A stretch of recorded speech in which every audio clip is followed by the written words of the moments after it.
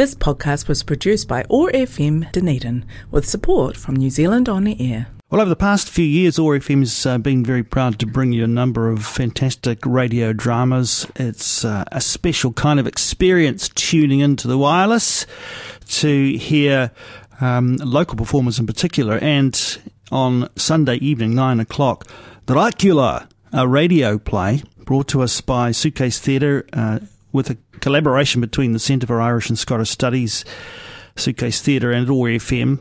Joining us on the line now to talk more about the production from the Centre for Irish and Scottish Studies, Emer Lyons. Emma, morena, great to have you with us. Morena, Jeff, how are you? We shouldn't ignore the fact that some people will make the connection between Dracula and Sunday's events. Yes.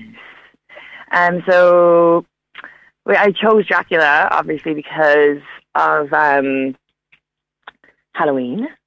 Because we were celebrating Samhain, and every year we have we're trying anyway to have an annual Samhain celebration and celebrate the roots, the traditional roots of Halloween as a festival, and how it's actually a Celtic festival from Ireland. It's a fire festival, and so we want to bring people's attention back to the fact that it's an Irish festival. So I picked Bram Stoker, which I think a lot of people forget that Dracula was written by an Irishman.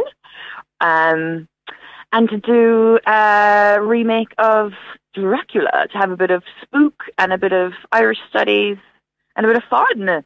Like we did so it's the 1927 rewrite. And it's amazing to think about this as a play that was written for the stage, because it's perfect for radio because there's so much exposition. So I think it would be hilarious to watch it on stage. It would have been just the style of the time, right, to do it that way. Completely, yeah. And because I suppose it comes as well, it's been adapted from letters. So that would be hard, to make it into something for the stage. But it makes it absolutely perfect for radio. For those who aren't familiar with Bram Stoker's novel, 1897, that was written. We've had all sorts of other representations of Count Dracula through the years. It will be interesting for those who are unfamiliar with the authentic story to find out what it's all about. Definitely, and I think it's really interesting listening to this story and how it's been, how elements of it have been taken into popular culture, especially when you think about the Harry Potter stories. There's lots of it you'll see. If you're a fan of those, you'll see a lot of the influence that brought about those stories has actually come from Dracula. A lot of other popular stories have taken elements from Dracula.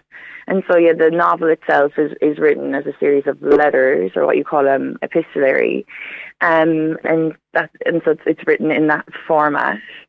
And I think, Dracula has become less about the fact that it was a novel written by someone and more like a character in the world, right? Everyone kind of knows Dracula, but not where the actual story came from. And so it will be great, and we have some fantastic actors.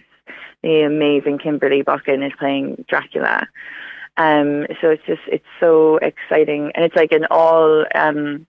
it's all women on the cast, which was just what happened. But still, it's a cool way to think about the script as well, just bringing it to life in a different way. You're working from the 1927 revision by John L. Balderston. You've done some further revision.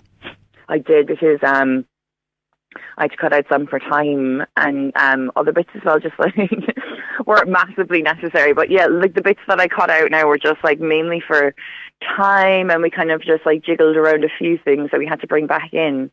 But one of the main things in this revision is that they've changed the names of one of the main characters.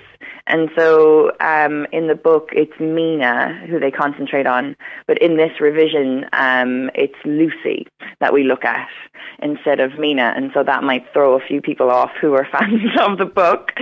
It's Lucy being focused on here and not Mina. But Mina does appear in other forms, as you shall hear on Sunday. You mentioned Kimberly Buchan as Count Dracula. This is a collaboration with Suitcase Theatre. Tell us a little bit more about your cast.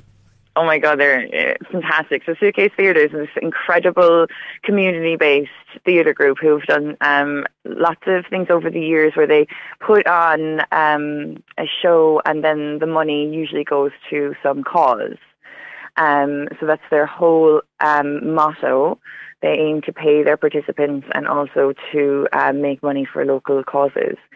So we have Gabby Golding as Dr. Seward. We have Liz Breslin, who is the ODT columnist, as Abraham Van Helsing. And we have Sophie Velvert as Lucy, Rosie Collier as Jonathan Harker, Kimberly Buchan as Count Dracula, and we have Gretel Newton-Surger as the Maid and Butterworth. And yourself, of course. And myself, and I'm Renfield. Sorry, yes. Because we do this thing called Wines and Lines, where we all get together and we read plays, and so we just put all the names into a hat and we pick them out.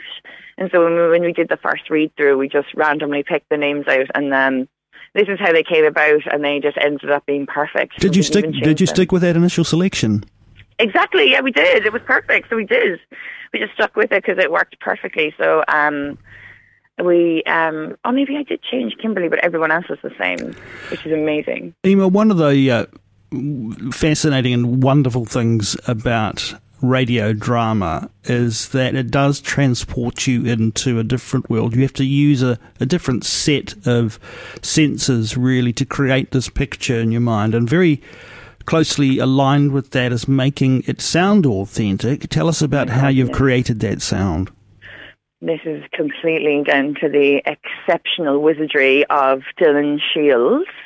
And so we have original music from Alex Campbell-Hunt and Dylan Shields. And then Dylan created all the sound design and editing.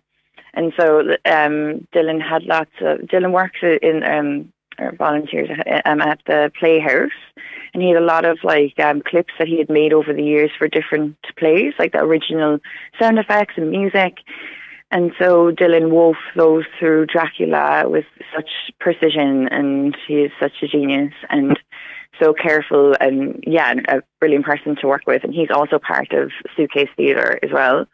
Honestly, they have just a minefield of talent.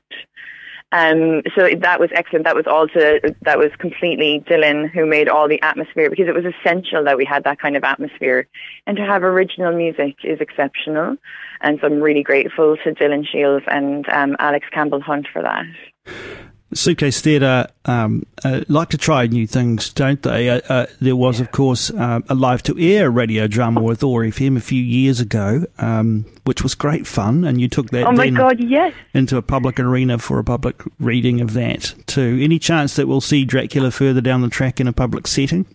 Oh my God, I definitely hope so. I had booked for it to be live, and then lots of COVID things happened. And then actually the New Zealand Young Writers Festival is also on this weekend. So it wasn't a great weekend to do because it's quite busy around, and I encourage everybody to go to that festival. It's fabulous.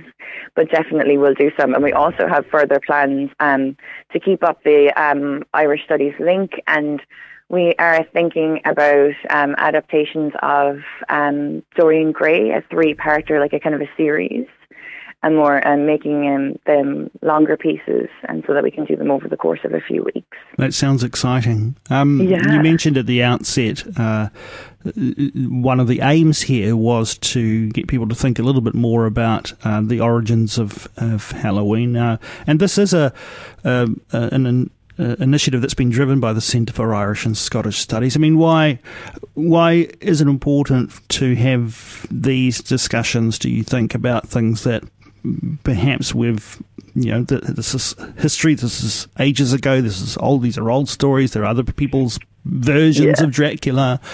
Why is it important to do it in this way? I think it's really important to remember the origins of Halloween are actually about thinking about people who have passed and acknowledging the fact that your ancestors are always with you. And so acknowledging your ancestral roots, the fact that your ancestors are always with you, and that connection that we have to the dead in Ireland.